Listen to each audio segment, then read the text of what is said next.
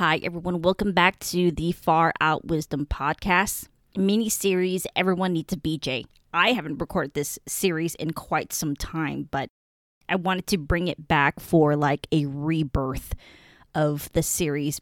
But before I begin this introduction, you guys could support FOW via PayPal, Venmo, or become a $5 Patreon member.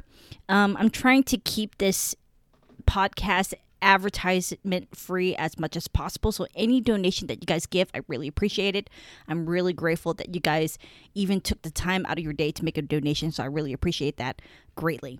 So I wanted to bring back this series, and I wanted to give it to somebody with the actual name BJ. So BJ Carpenter is from the Daily Discourse, and I met him through Connor Durting from the Daily, used to be the Daily Discussion, but now they changed it to the Daily Discourse. And I believe that Connor made a great decision having BJ as his co-host to come on and work together. I gave BJ a mini-series on FOW at the fact that this guy is literally a walking Wikipedia. He has so much information, so much wisdom within him that I believe he should have a platform of some sort to come on and share it with other people. What a smart, humble, intelligent, really soft-spoken man that, and he's young too. He's younger than me. And so when I was growing up, we always come across people who we say that are old souls.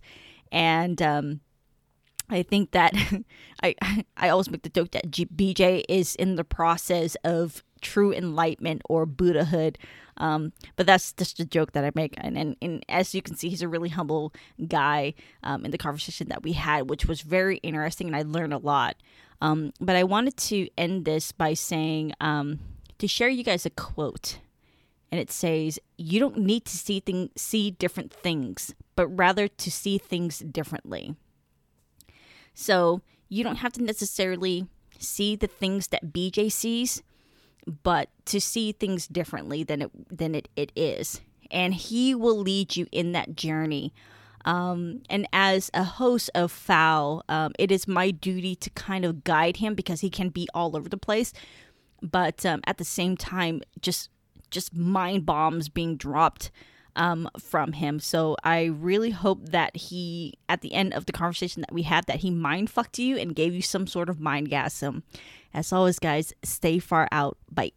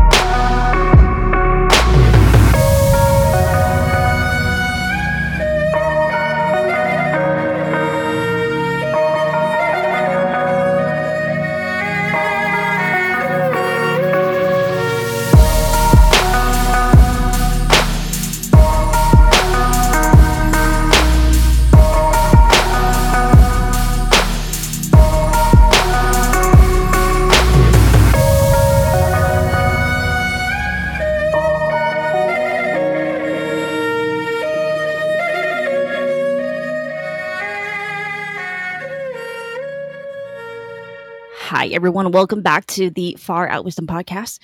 I'm going to bring back the miniseries called Everybody Needs a BJ. I was about to remove it completely, but I changed my mind. And right at the moment, I just woke up from a nap. So I'm a little groggy at the moment. So the reason being is that with Far Out Wisdom, guys, you guys know that this is an area of pretty much where the underdogs come together and pretty much share the wisdom. And I see the wisdom in everything.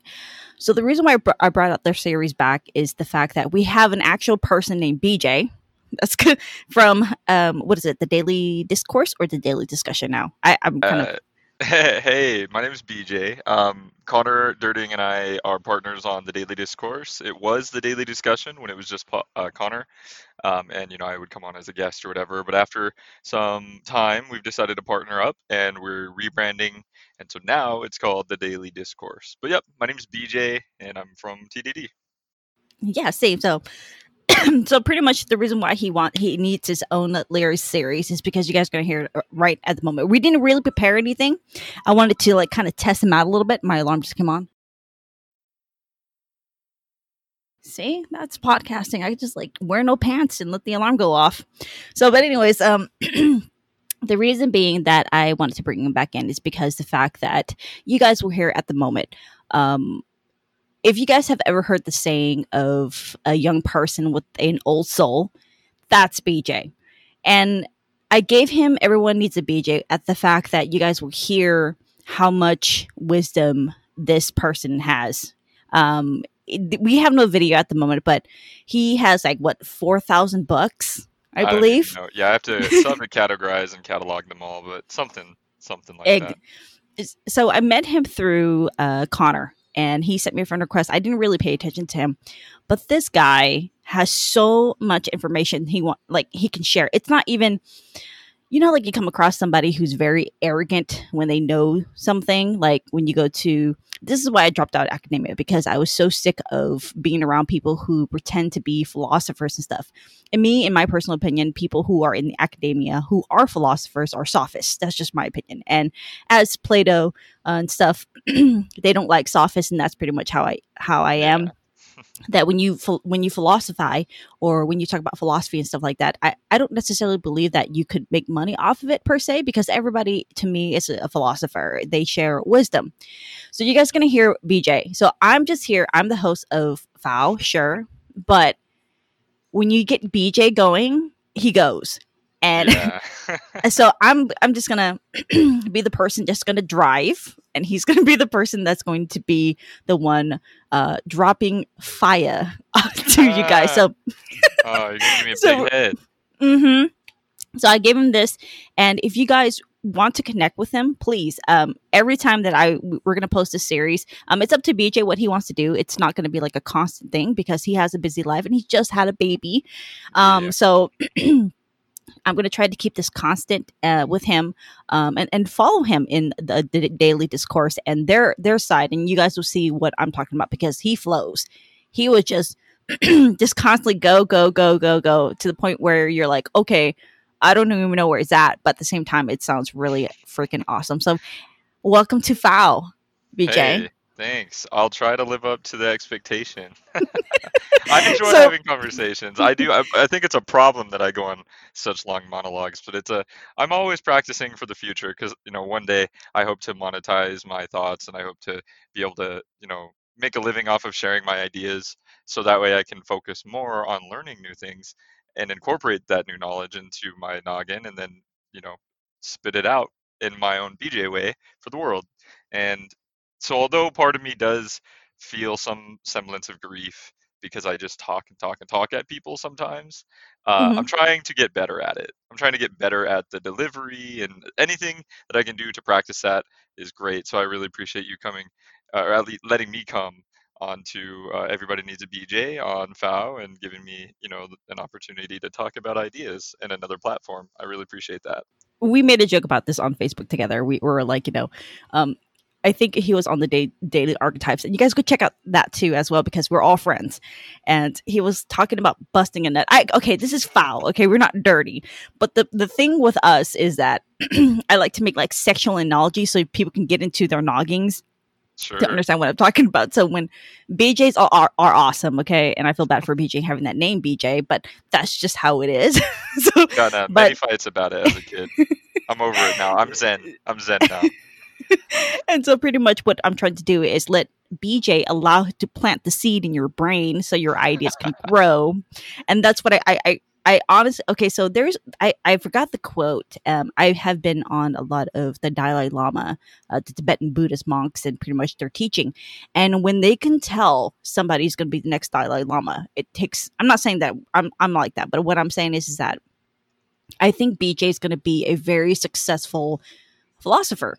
And I say this at the fact that he, even though he has lots of books and stuff and educate himself on things, is the fact that he's able to take that idea and make it his own, if that makes sense. A lot of people, they like to use in arguments and stuff like that, oh well, Dr. Peterson said this or Sam Harris Right. said this. BJ actually breaks down what he thinks he sees of the situation or the issue, etc. So that's quite impressive in my personal opinion. I know I'm giving you a big head, but that's pretty Yeah, much how yeah. my observation of it. So Everybody needs a BJ, right? Get a big head and it works out. Hey, but no, I mean that is the truth. I mean, I there will be times where I espouse other people's ideas because I won't feel a type of way on it, or maybe I won't have enough knowledge on that subject. Maybe it's just a cursory or a topical understanding. And in those instances, I'm not afraid to say, yeah, this is this person's idea or that. But I do take pride in and try to integrate all thoughts and all schools of enlightenment and even the realm of science and positivism and empiricism and all of this stuff on that path with major world religions and with literal cults trying to understand their mentality and their philosophy. I am really big into Freemasonry and just like a bunch of different things, and that's why I call myself an eclectic philosopher, because I do try to ingest all of it but change it and sort of alchemize it into my own baby that I want to give to the world with my seeds, I guess, that I'm going to drop on yep. people if we're going to continue with that analogy. But yeah, so that's where I come from. I mean, I'm just a person. I have my limited knowledge on the topics that I know of, but I do take pride in trying to teach people, and it's my goal to learn as I teach and teach as I learn. It's sort of my one of the tenets of my philosophy, which is very multifaceted. And currently, actually, I'm writing a series of philosophy books. My outline is complete. Now I just have to actually sit and do the work. And I'll be laying out all of the stuff, like things that we will talk about if they're not very specific. Like today, I want to talk a bit about aliens, and maybe next time we can talk about politics or whoever. But if it's foundational, if it's metaphysical, if it's like philosophical, it's going in the book. So you'll probably hear things here on this channel and on TDD and everywhere else that will be familiar to you if you follow me and Boone and us when my book releases. But it's coming. And you have fans already. A lot of people were really supportive when you posted on Facebook that you wanted to, like, do philosophy for a living, and I think you're fantastic for that kind of role. A lot of people are like, I'm a philosopher. No, you're on YouTube, my friend. You're on YouTube, fam. You're not a philosopher. But it's even like, so if you guys don't know this too, this is an excellent thing. BJ also raps and hip hop. So me and him we're influenced by hip hop. So if you guys don't know who Tupac is, I mean, listen to him. Isn't he a lyrical philosopher too, in poetry and Oh things like yeah. that? So when somebody, I think it's just like the arrogance of the individuals or the intellectual in a philosophy that I think when we say that word, we're like, oh well, we like to do philosophy for a living. We're doing it right now, actually, podcasting and stuff like that. That's a form of philosophy. It's just more like a technical advancement of the art form, right? So I Yeah. hope that you put it in on Amazon, your books and stuff like that. And he's talking right now, which is very easy for me to understand. But when he writes, I'm like, what? Yeah, that's something I've been struggling with. How to find the right balance to be mass appealing, but also appeal to somebody who has, deeper knowledge of some of the topics. And that's something that I've been trying to wrestle with recently. And one of the reasons why I really wanted to take so long in outlining the book itself, why I've taken, so long to actually build the outline, because it's going to start the first entire book is foundational. It covers sacred geometry, Pythagorean numbers 1 through 10, as the metaphysics of the number system are sort of symbolic of the nature of the cosmos. We talk about a couple of major world religious ideas from the Kabbalists and the Tibetans and other groups of people.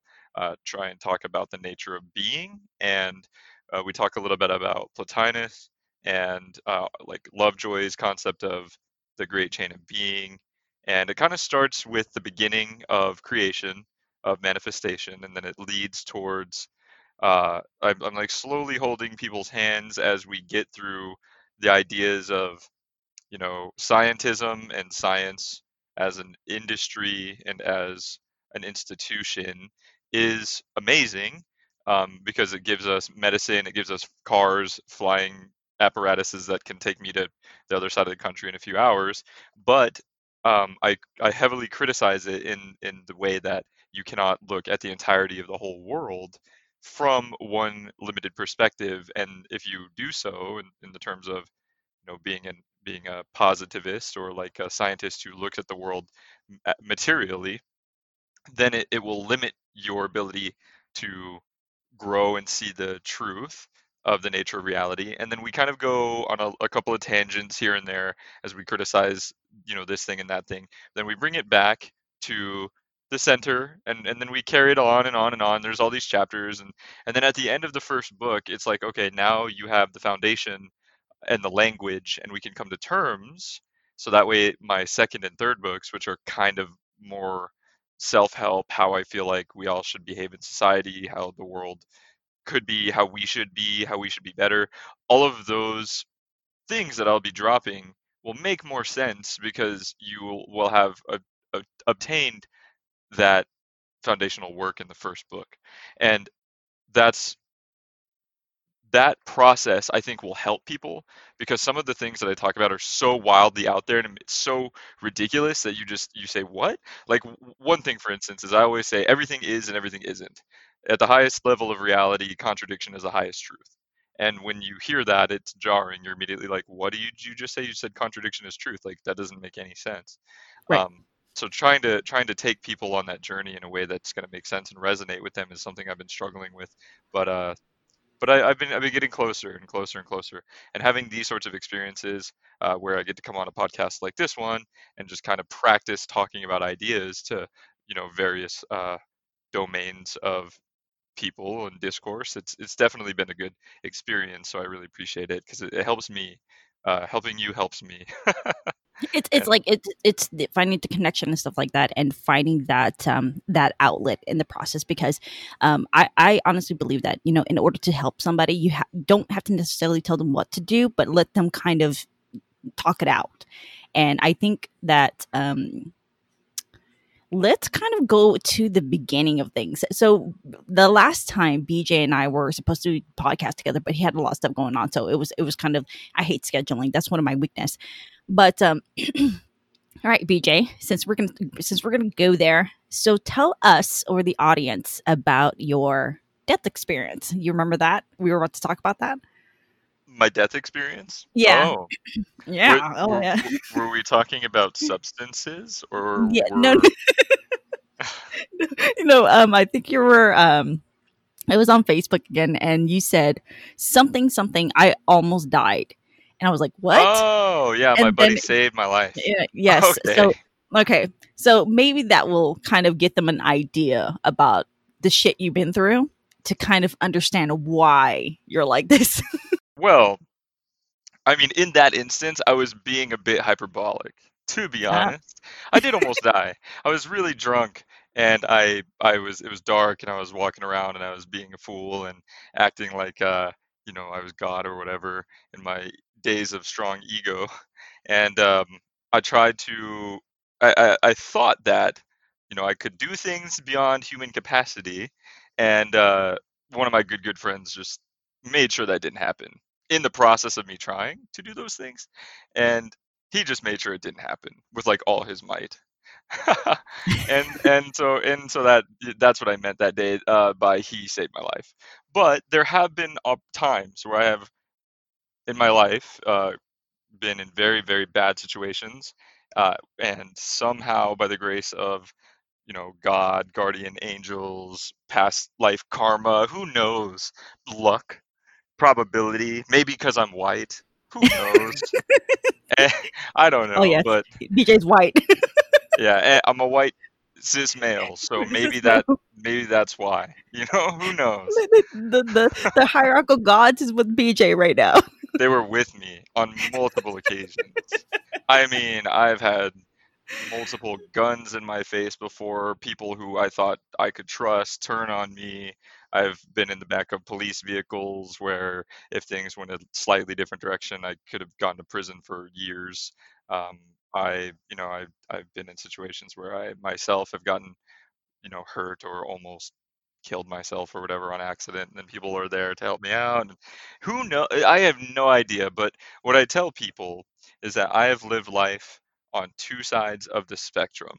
I've lived life on the streets, kind of as a hoodlum with nothing, just kind of running around with people doing the wrong thing, um, living in the moment.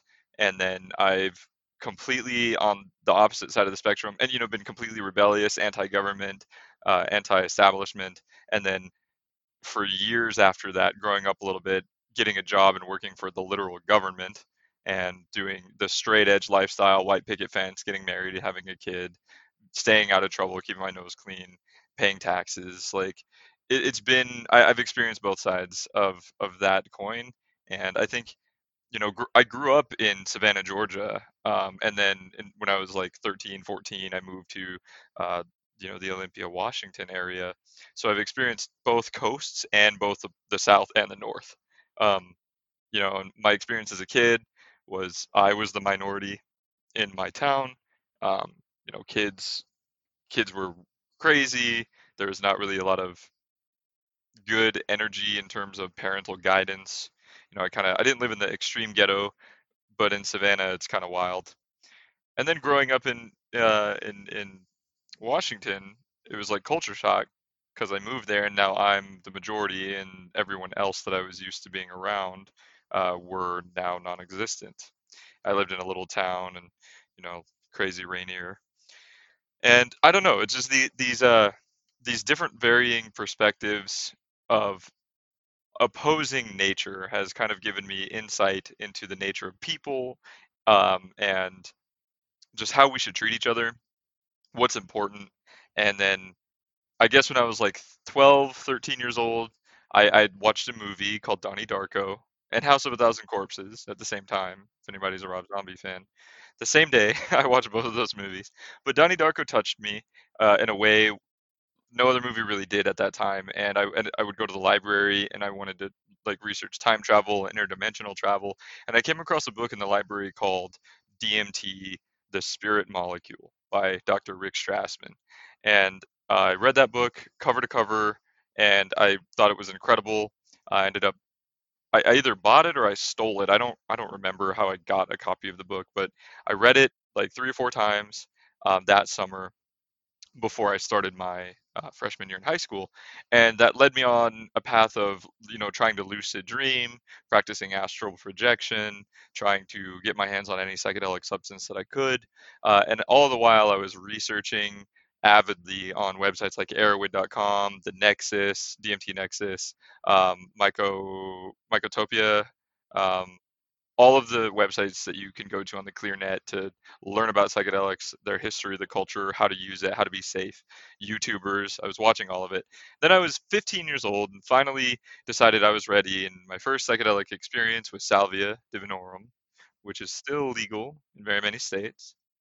And my salvia experience was a complete ego death. It took 3 or 4 goes at it before I experienced complete and utter ego death, in which the entire experience was so alien you could not really put it into words. I could try my best, but changed my perspective forever. And ever since then, I kind of went down a long rabbit hole of psychedelic use for a couple of years, and those experiences kind of helped integrate, that weird polar shift from childhood to adulthood, and a lot of other things happened. I got with a girl, fell in love, we broke up, I was heartbroken, decided that I was going to become a crime lord, I'll just say that. Did a bunch of crazy stuff, lived really fast, met a ton of different people, experienced everything life has to give, and then we ended up coming back together, and then I moved states with her and she kind of straightened me out, um, and then I just kind of devoted myself to a life of study and solitude rather than running around like a crazy person like I used to. And so all of these collected experiences sort of boiled down into this person who I am today. So that's a bit of my history, a bit. So, could you describe? So, I haven't experienced a psychedelic just yet. I do have a series called Drunk Philosophy where I'm going to be on podcasting on psychedelics, magic mushrooms. I just bought some, y'all. So, but anyways, Wow.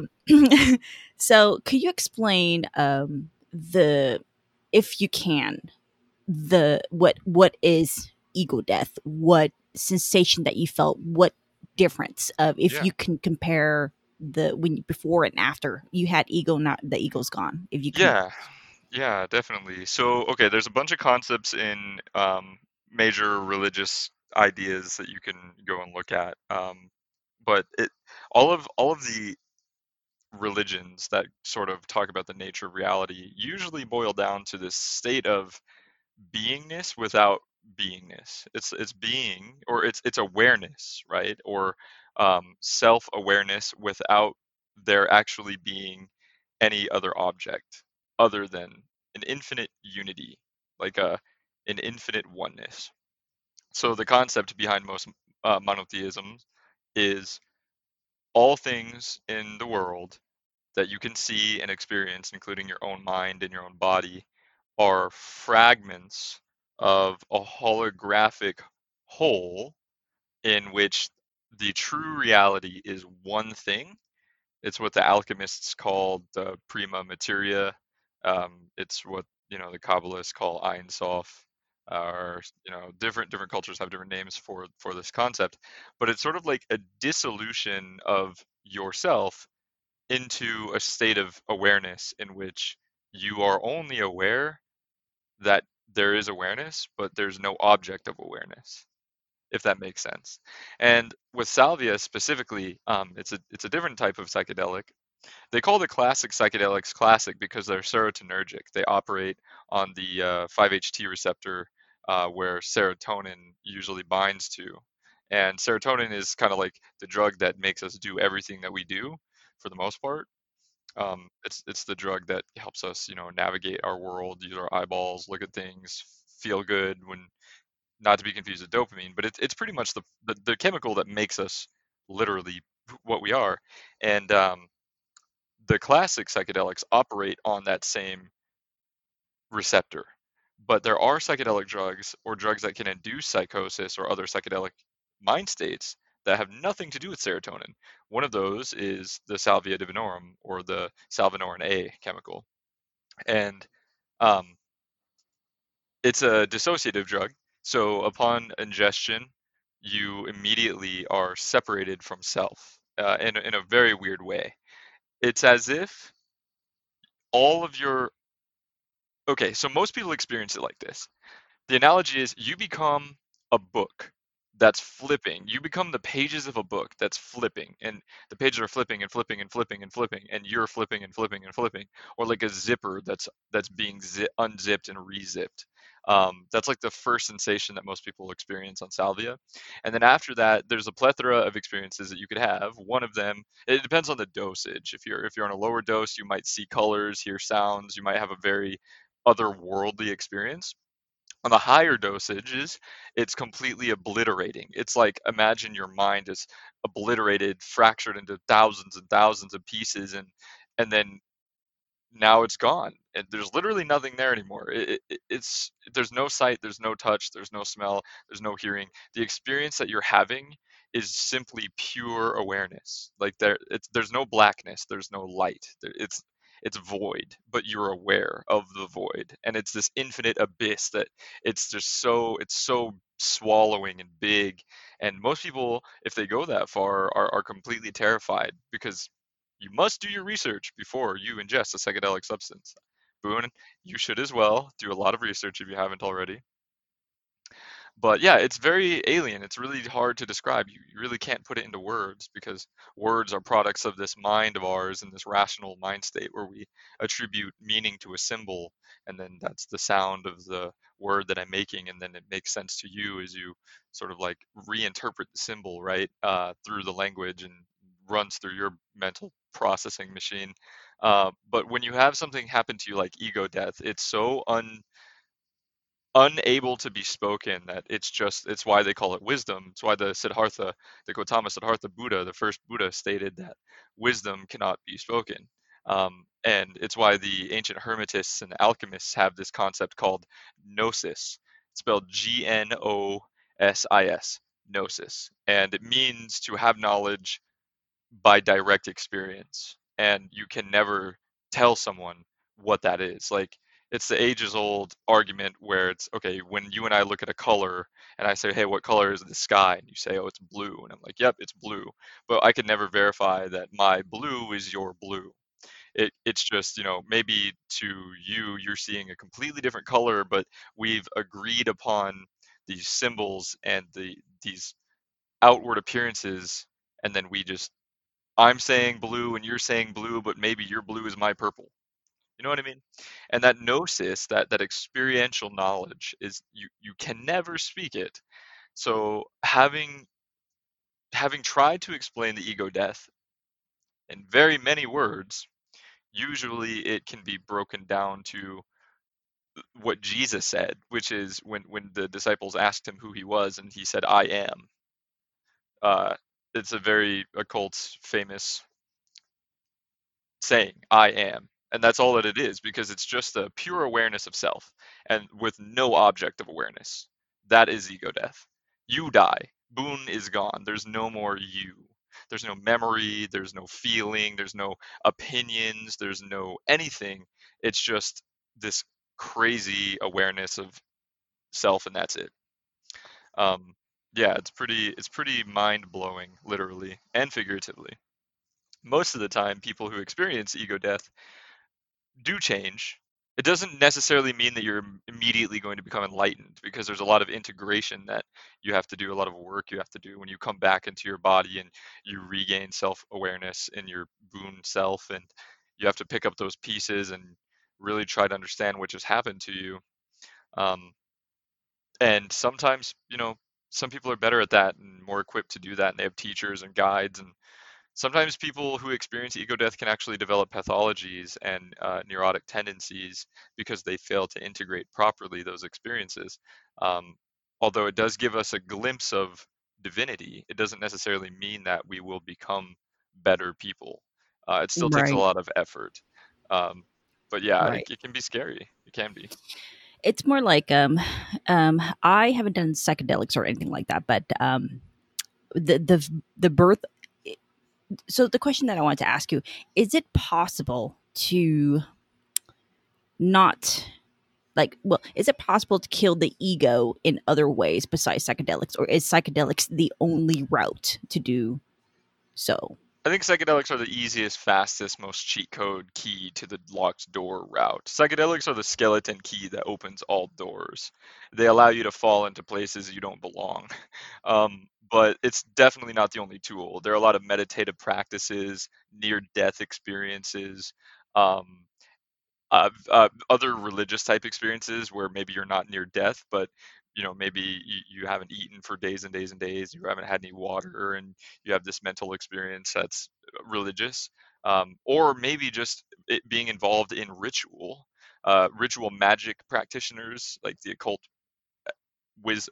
practice of magic in the Western sense. I mean, that's a way to have these divine experiences of sometimes ego death, depending on what you're doing and how you do it, and death itself, right? um there's a lot of different avenues to the truth, I think. um but psychedelics is definitely one that is the most easily accessible, but it's also the one that's most easily abused, I think. And we have to be careful, because it's like a nuclear weapon. It can really damage you. um but if used properly, in the right context, in the right set and setting, with the right intention, and you've done the research and you know what you're getting into, it's a very great tool. And I'm a proponent of psychedelics. Mushrooms, if you're going to do them for the first time, I recommend that it depends on you. If you're scared, if you're a little nervous, maybe have somebody come sit you, maybe just someone that you trust, someone who's somewhat like experienced, or maybe a family member or a really close friend. And you could eat, 1.5 grams. It depends on the strain of mushroom that you got, but 1.5 grams is probably enough to give you the giggles, some slight visual distortion. You'll be very much able to control your body, and you'll just, it'll be a good, fun time. After you kind of dip your toes, I recommend taking the heroic dose that Terrence McKenna talks about, which is 5 dried grams. And you sit in silent darkness after eating 5 dried grams, and have a sitter in your house. Ask them, hey, don't mess with me. You know, only interact with me if I call your name. If I'm freaking out or making crazy sounds, don't bother me at all. Just let me go through my process. Only intervene if I'm about to hurt myself. And just take that heroic dose, and you will have a life-changing experience. Um, Mushrooms are really hard to control when it comes to, like, if you need to drive or go anywhere or do anything. Mushrooms, prepare to spend the day on the mushroom, right? Have that sacred experience. Something more like LSD, on the lower to mid doses, is, in my opinion, easier to control. You can drive, but I wouldn't recommend it. Don't drive on drugs, people. But you could if you needed to. Mushrooms are very sacred, though very, very much, very alien, but very of the earth, and they will show you things. And I've never actually experienced an ego death on mushrooms before, but I've had incredibly beautiful experiences with the fungus. Like with me, it's more like a lot of people recommend that I take magic mushrooms at the fact that I suffer from depression, suffer from clinical depression. So they want to figure out, well, I want to figure out a way that will kind of ease the pain a little bit that I go through. Now, I don't go through every single day, and I normally don't want to like talk about it or stuff like that. I do talk Sure. about it on my podcast, but the reason being is that I want to try something new, and I want to do it in Nevada. The fact, like, not in the desert, you know what I mean? Yeah. Like I want to do it like in a very quiet areas, and I want my husband to be there with me because this guy experienced with so many psychedelics that he honestly does have ego death for sure, and he's like really chill and chillax, Yeah. majority of the time. So, but that's pretty much what I want to try as well. And Awesome. Awesome. the thing with me is that I used to be very egotistical, and I'm not really sure that I am now. I don't really pay attention, but after the birth of my son, the pain knocked me differently. Yeah. So, ladies and gentlemen who's listening, it feels like you need to poop bad. Okay. And BJ has a wife, so he was there in the delivery room. He knows what I'm talking about. It's very painful. And it knocked me like out of not consciousness, but more like it made me kind of more empathetic and compassionate after I was done delivering the baby. And so then my near death experience when I was little, when the apartment caught on fire, that situation. And then on top of that, seeing, the death of an actual classmate of mine who got hit by a car, that kind of taught me the experience of, wow, this is existence. This is life. I mean, sure, it's suffering, but I've come to accept that. A lot of people like today, with the political climate and stuff like that, people are angry. People they want to be destructive. They want to be, Yeah. I want to destroy They're the world. I'm reactive. so Yeah. exactly. And so with you and me, we're like, well, I mean, that's part of So life, on that on that wavelength, two things that I want to say. The first thing is that although one may have an ego death or multiple ego deaths, which give them perspective and they positively integrate it into their life and into their being, in which it allows them to be more loving, more caring, more gracious, compassionate, forgiving, patient, um, it it you can still fall back asleep, right? That's true. Enlightenment, I think, in the same way that we wake up every day and we go back to sleep every day in a cyclic nature, cycles permeate every level of reality. And even if you are the most enlightened being, there Right. will be moments in which you'll slip back into ignorance, back into unawareness, back into forgetfulness, Right. back into the natural order in which your patterns might unfold in your behaviors or in your body language or whatever. And we have to keep that in mind because it's okay, right? Right. And I think there's this wrongful expectation of gurus, rishis, enlightened people, Right. The to one to on the be one these on Facebook. perfect. Yeah, yeah, exactly. Yeah, for sure. And of I'm on course, Facebook we, comment.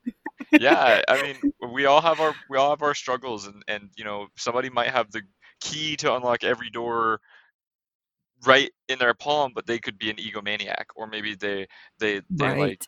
I don't know, weird snuff dungeon porn stuff or something. Who Right. knows? Like we try to be better, right? And we try to evade those caveats of our nature, but they exist, and it's okay to be awake and it's okay to be asleep. And we forgive. You really want to try to forgive those people who are angry and who are passive, reactionary, unconscious. I call them NPCs. I know it's kind of insensitive to say that, I think, but that's literally what they are. An NPC is a non-player character, right? When you log in into a massively multiplayer online game, there's a difference between real people in the world who are controlling their avatars, and then there are the computer generated people who give you the quests and give you, those guys who are just like parts of the video game, and people who are totally wholly unexamined haven't taken a look at the nature of their own self, what makes them tick, why they do what they do. They they are unconscious ideologues, they're unconscious reflections of the world. And this is something that I call the house. It's like a fun house of mirrors, like when you go to the carnival and you step inside that mirror fun house where the clown like is on the top, and you walk in and this mirror on mirrors and this halls, and you get all confused on which way you want to go. People are like that at first, right? We're born mostly ignorant to the higher natures of knowledge. um, Although there's some genetics, genetic memory, there's some predilection to do this versus that in our behavior patterns. When it comes to the higher knowledge, like mathematics, language, art, truth, philosophy, any of these things that are higher in order from the animalistic sort of basic realm, we have to learn those by our experience and by our actual force of will and our focus and all of these higher orders of being which we've been bestowed by the grace of whatever you call God or nature or whatever.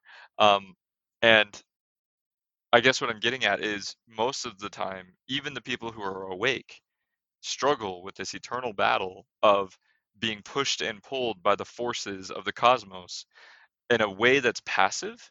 In the alchemical tradition, and also in other worldly traditions like the Kabbalistic tradition, masculine energy is an active force and feminine energy is a passive force. And so what they mean by that is, and this is why in the Western tradition, God is the Father, and the Shekinah or the feminine aspect of God is the physical reality, like the actual physical space around us. And the reason why that is because inanimate matter is dead, right? It doesn't move on its own. Inanimate matter doesn't formulate anything. It doesn't call to action anything. It doesn't do anything of its own volition. It just sits there until something else acts upon it, some force acts upon it externally. So it's called the passive force. The feminine force is passive. It's a vessel for things to happen to it or inside of it or around it. And then the masculine force is this sort of active, fiery, like mental insemination. It's the seed. It's the actual force that makes things happen. And I say this because I don't even know really. I'm trying to say multiple things at once. But That's the beauty of it. See, guys, yeah, this is what I'm talking about. It's like you uh, guys have to like. This is the ride we're going with, BJ. I'm just listening right now, just like, mm-hmm. it's tough. It's tough. I mean, I feel like I'm jumping too far ahead, but we have to backtrack and then do some groundwork, and then we'll jump ahead again. But the masculine and feminine forces, which are the most fundamental dualistic aspects of reality, because reality is ultimately dualistic in nature. It's actually a complete unity, right? It's this one mono homogeneous soup of oneness that pretends to be a multiplicity through the avenue of duality. Like that's the way we say it. And masculinity and femininity, if we can look at it from multiple angles, we can kind of understand, okay, the people who are wholly asleep are passive. They are as if, they're just inanimate matter. Their minds are wholly unexamined. If something happens, all they do is unconsciously react to that thing. They create their reality with their words and their actions, and then their reality then reflects, because it is the nature of reality to be reflective and passive. And so the reality construct, their actual external realm, reflects back upon them, and then they internalize it and they ingest it, they eat it, figuratively speaking. They ingest it and it becomes part of them, and then their internal state is now going to make more of that shit in a reflective way, and then it's going to reflect back and reflect back and reflect back in this like never ending self-referential loop of shittiness or goodness. It just depends on if you're a lucky or unlucky person, how your day's going that day. Like, just you could be a shittiness or it could be a goodness, but you're wholly unconscious of what you're doing. So you are just a product of this process. And the more that we become self aware, the more that we take an inner look through a metacognitive process, metacognitive being thinking about thinking, we gain insight, wisdom, knowledge that we can then use in conjunction with our intellect to then make choices through the power of will. And rather than being an automatic reflection of this house mirror process, we can then decide to shatter the mirror and walk straight through the building. Or we can decide to reflect it halfway, but then make a change before we go the full route. Or we could decide to reflect if that is what we want to choose. Ultimately, we then become the masters of our own destiny.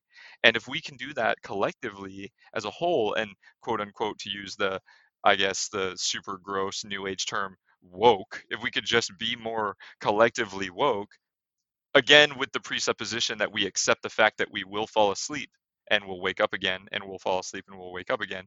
But if we can try our best to be woke and stay awake for a little while longer to wake other people up, we might be able to make positive changes in the world via the force of the collective will. Because right now everything is so passive, people aren't actively making changes in the world, they are passively reacting to the events that are occurring in the world, which then just begets more passivity and more chaos. And activity is an active sense of order, activity and order being masculine, and passivity and unity. So I guess, okay, I'm gonna say one more thing and you can jump in. One more thing, because I'm trying to juggle so many things at once. Uh, there is a concept by Rene Guénon, this philosopher in the 1800s, who wrote a book, and I reference this book a lot. It's called The Reign of Quantity. And in the book, discusses the concept he discusses many things, but in a particular chapter of the book, he talks about the idea of unity versus uniformity. And the idea of unity is that which is wholly unique. It's of the oneness. It's of your soul. If an example of unity in the real world, or in his terms, would be somebody who makes, in a village, somebody makes clothes for all of the villagers, and so all of the villagers who are wearing clothes have a sort of soul connection or an aspect of connection with the person who built all of that with their own hands. It's like an aspect of them in the world, and so everyone gives and everyone takes in this sort of way where it's all coming from a place of love and unique self-expression. So all things that are in their realm are unique artifacts of real self-expression, and it kind of cohesively brings them all together as a big civil unit, and they all have collective identities together because they all have this sort of uniqueness all around them that they're all taking part in and sharing in collectively. That is unity. Then he talks about the idea of uniformity, which is the polar opposite of unity, but it's still kind of like the same thing, in which the industrial revolution came. We have like printing presses, paper mills, we have like, clothing factories, and it's just like pumping out shirt after shirt, t-shirt after t-shirt, pants after pants, shoes after shoes, until everyone has a very limited selection of the same exact artifact, in which we all sort of lose our unique sense of self in this very highly uniform collectivism. And it, that uniformity versus the unity of mankind is this constant war, and it can be viewed through the filter of the passive and the active force, and this thing and that thing. So I'm throwing a lot out at you at once, but Yep, that's I the say beauty of all it. these. Yeah, it's hard. It's hard. I say all these things though because you brought up the nature of people to be angry and to be breaking things and trying to fix the world out there, without first fixing the world in here, right? Like, and they're not self-reflecting, and until they do that, then they will constantly be products of environment and reflective non-player characters where they're being taken advantage of by the actual players who are the global elite, or this person with this agenda, or this person with that agenda. And to various degrees, we're all aware and active and unaware and asleep, right? And so finding that balance and forgiving people for their ignorance while we forgive ourselves for our ignorance, and we all make an effort to be better every moment of every day, like that is the dream, that's the goal, and ultimately it's the reason for my philosophy, no matter how verbose or like complicated it can get or whatever. That's ultimately the reason, that's the logos, that's the, or the ethos, that's it. It's that. It's more like and with everything that's really complex, you can't not it's just, if you guys hear what he's trying to say, I understand it at the fact that um I have done my own kind of meditative state and stuff like that, doing tai chi and stuff, understanding the yin and yang within myself, the masculine and the feminine energy. So when you guys kind of follow foul, you guys know since the beginning that's pretty much the process that I'm going through and you're going through. And so at first, some people who don't understand, like, okay, so if you put like an NPC listen to this podcast episode, they're like, what the hell is he talking about? What the hell is he talking about?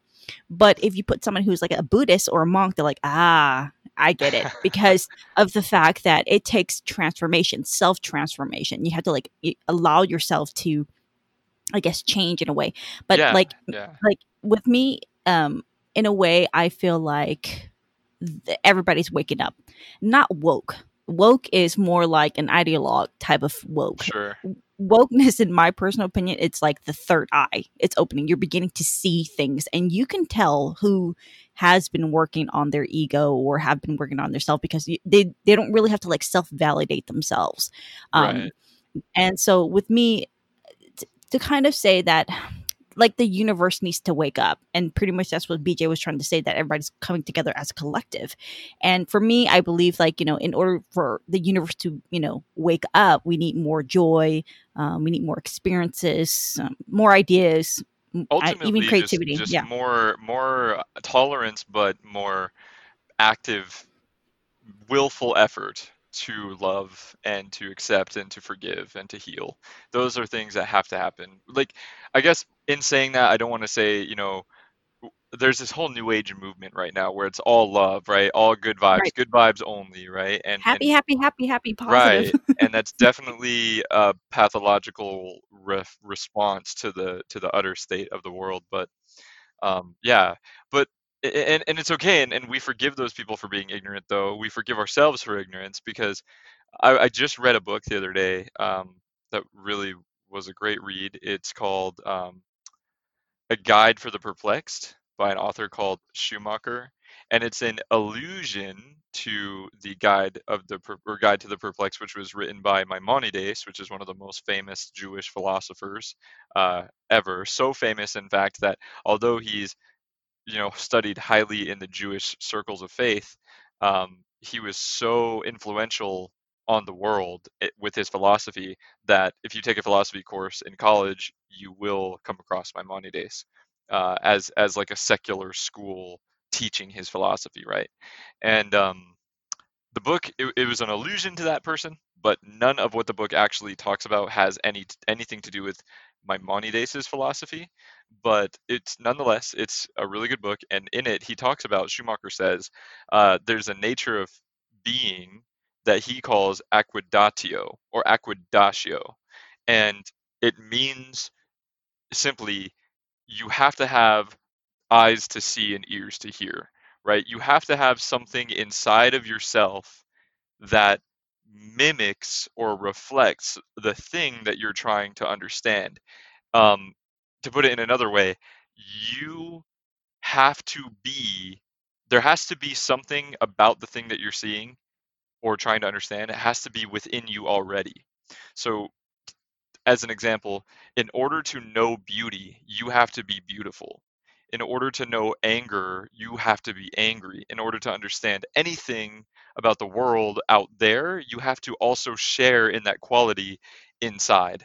And there is a huge, vast chasm between what people's adequatio is, whether or not, if you don't have eyeballs, if you don't have an aspect of light inside of you, then you can't see the world. If you don't have ears, then you can't hear, right? It's kind of the idea. And so self-awareness and self-reflection grow our acquadatio in that we begin to consume more and ingest more to level that up so that way we have more of the world inside of ourselves so we can understand more of the world. It's kind of like what Carl Jung talks about when he says, that doing the shadow work, like actually finding the shadow, actually like finding the darkness inside of yourself so you can understand the darkness of the world, things like that.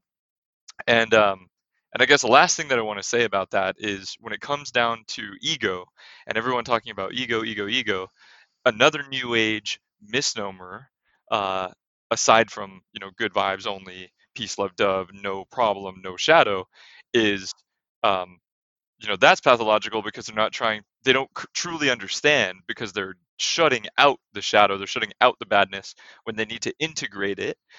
The other thing that I'll say on that is ego is a divine tool for experience. If in order to exist and have any sort of experience all, at all, you must be separate from everything else.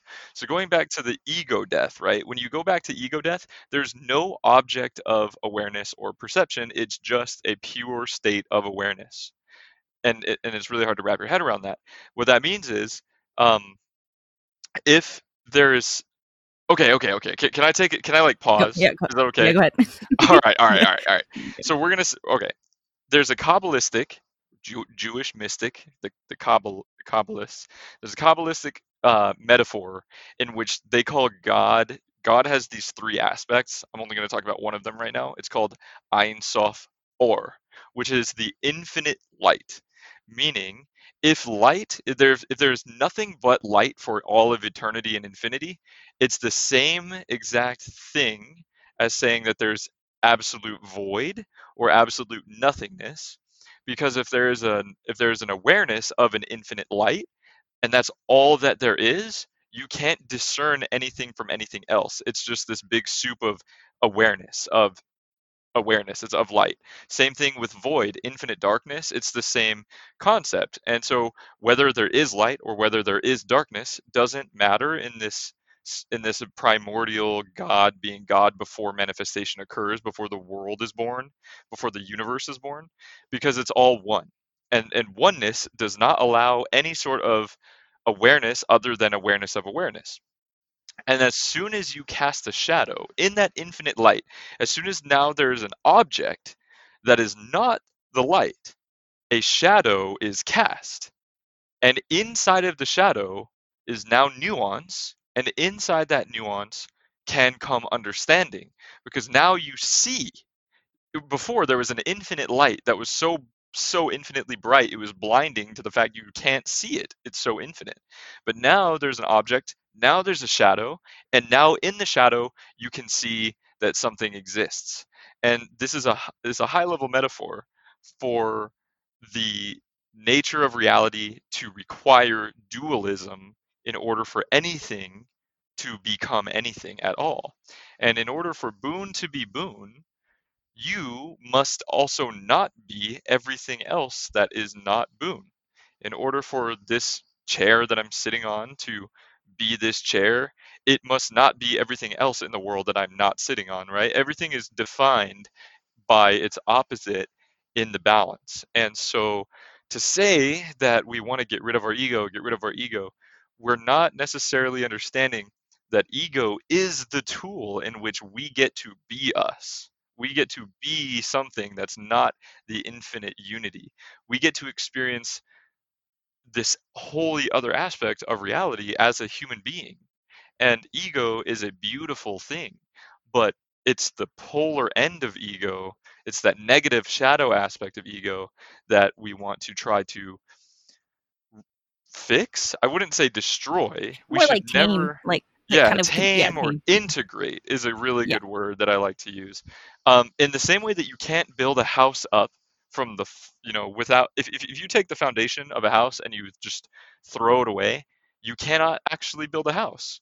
And I think that's where people don't understand about self awareness, self, you know, spirituality and growth, is they're trying to throw the baby out with the bathwater. They're trying to get rid of the foundation and then build up from there.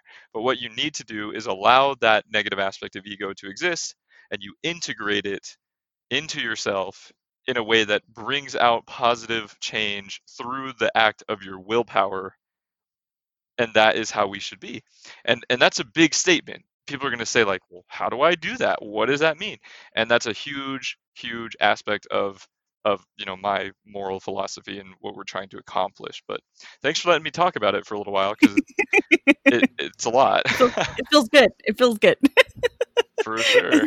And so we can have an entire episode dedicated to that, the process or the step of um the ego death, or integrating the ego within you. And Yes. I said this many times, I'm a Star Trek fan, and you see this in Mirror Mirror, in the episode in the original series where they go to an entire different universe and see the bad side within themselves. And I think the problem with the NPCs today is that they refuse to accept that they can be bad too, if that makes Yeah, sense. yeah. Jordan You know what Peterson I mean? talks a lot about that too, and that's one of the things that JP has said that I really appreciate is,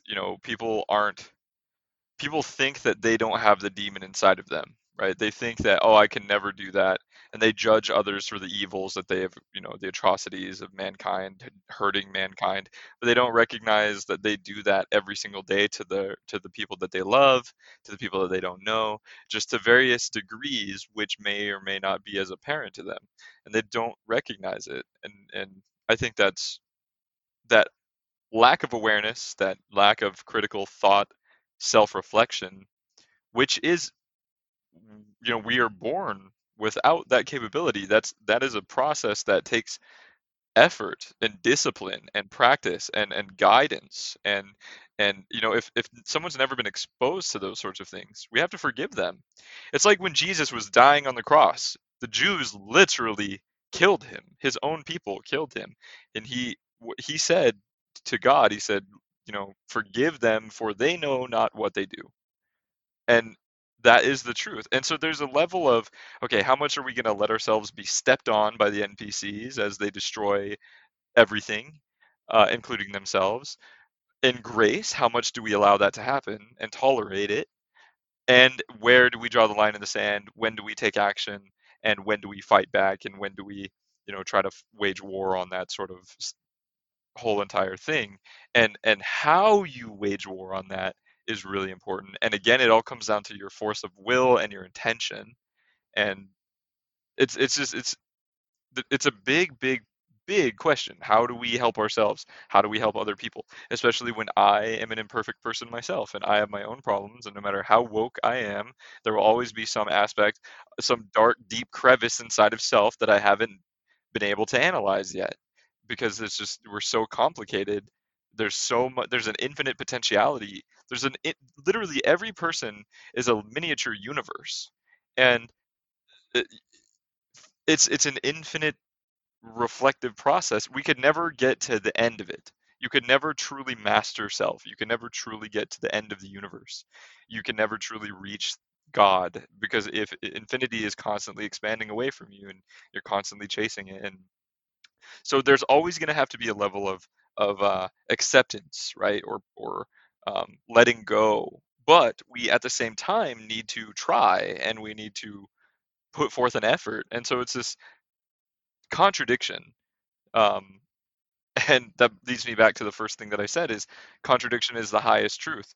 Um, and I could explain and unpack that in so many different ways, but it's just, it's like the Buddhists. It's, if you try to find enlightenment through the Buddhist path, it's wanting to be enlightened is an obstacle that you come to, saying, I want to escape uh, this constant rebirth process, right? To skip the jargon for people who aren't aware of it, someone who wants to reach um, freedom from this More, process. more like what the Buddhist, the episode that I talked about, the 9 levels of consciousness, Buddhahood. That's what it is. Yeah, And yeah, like nirvana, you escape from yeah. samsara, stopping the process of death and rebirth and the suffering that we're constantly chained to for all of eternity for whatever reason.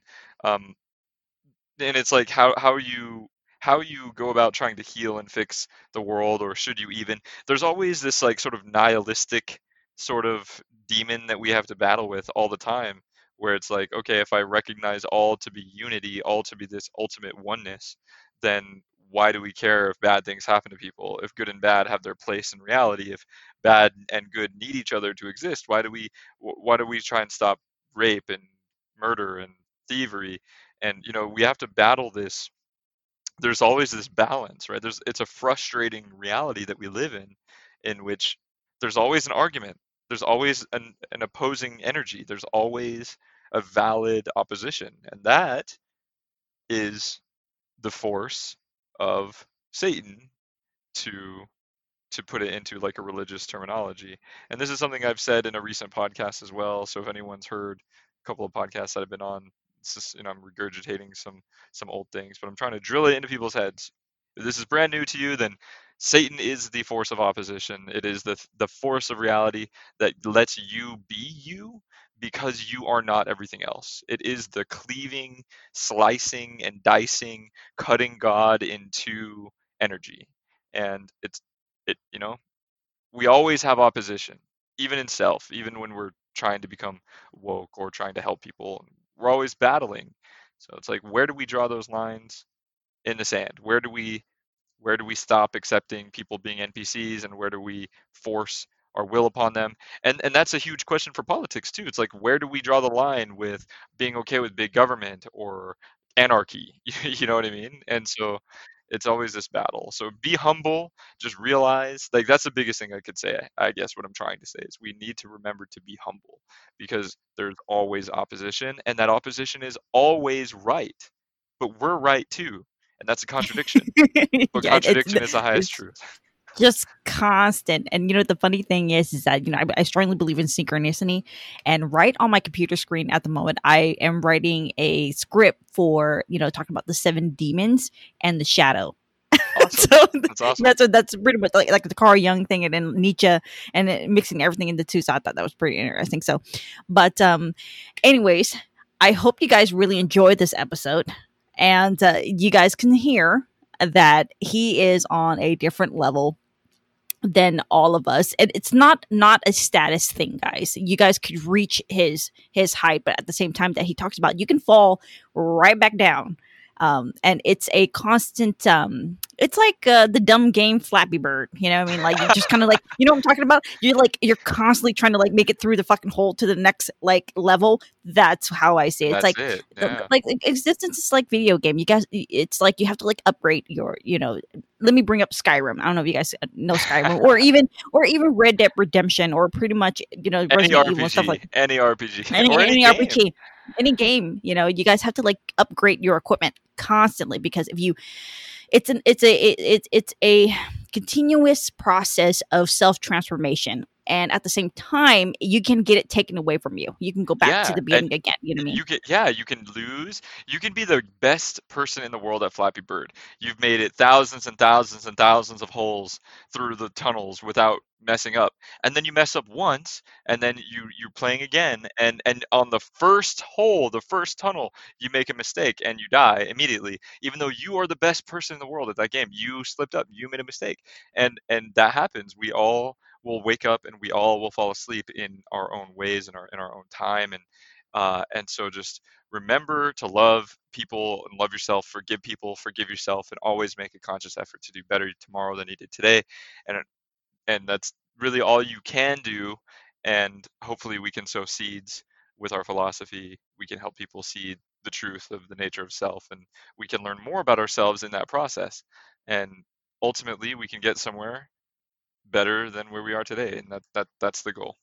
And that's pretty much the what we're asking is you to work with us, and we work with you. Unfortunately, we don't. It's that's just we're not naive. We see that. We see that sometimes it can be impossible. We can see that there are people that you don't like. I have that issue where I have anger issues, and Yeah, so yeah. I'm a little firecracker. All right. So I'm a little dragon, and BJ is a little dog. So he's Yeah. more kind of loving. He's like, oh, come on, man. Let's work with each other.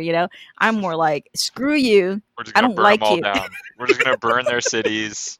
We're just breathe fire on them. We're flying high above them. Those little two-legged beings down there.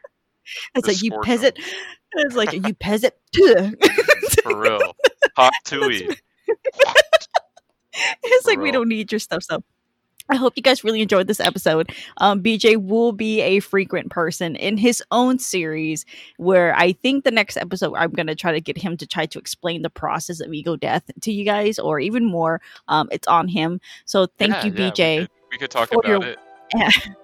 Thank you so much for your wisdom and your time. And guys, as always, stay far out. Bye. Bye.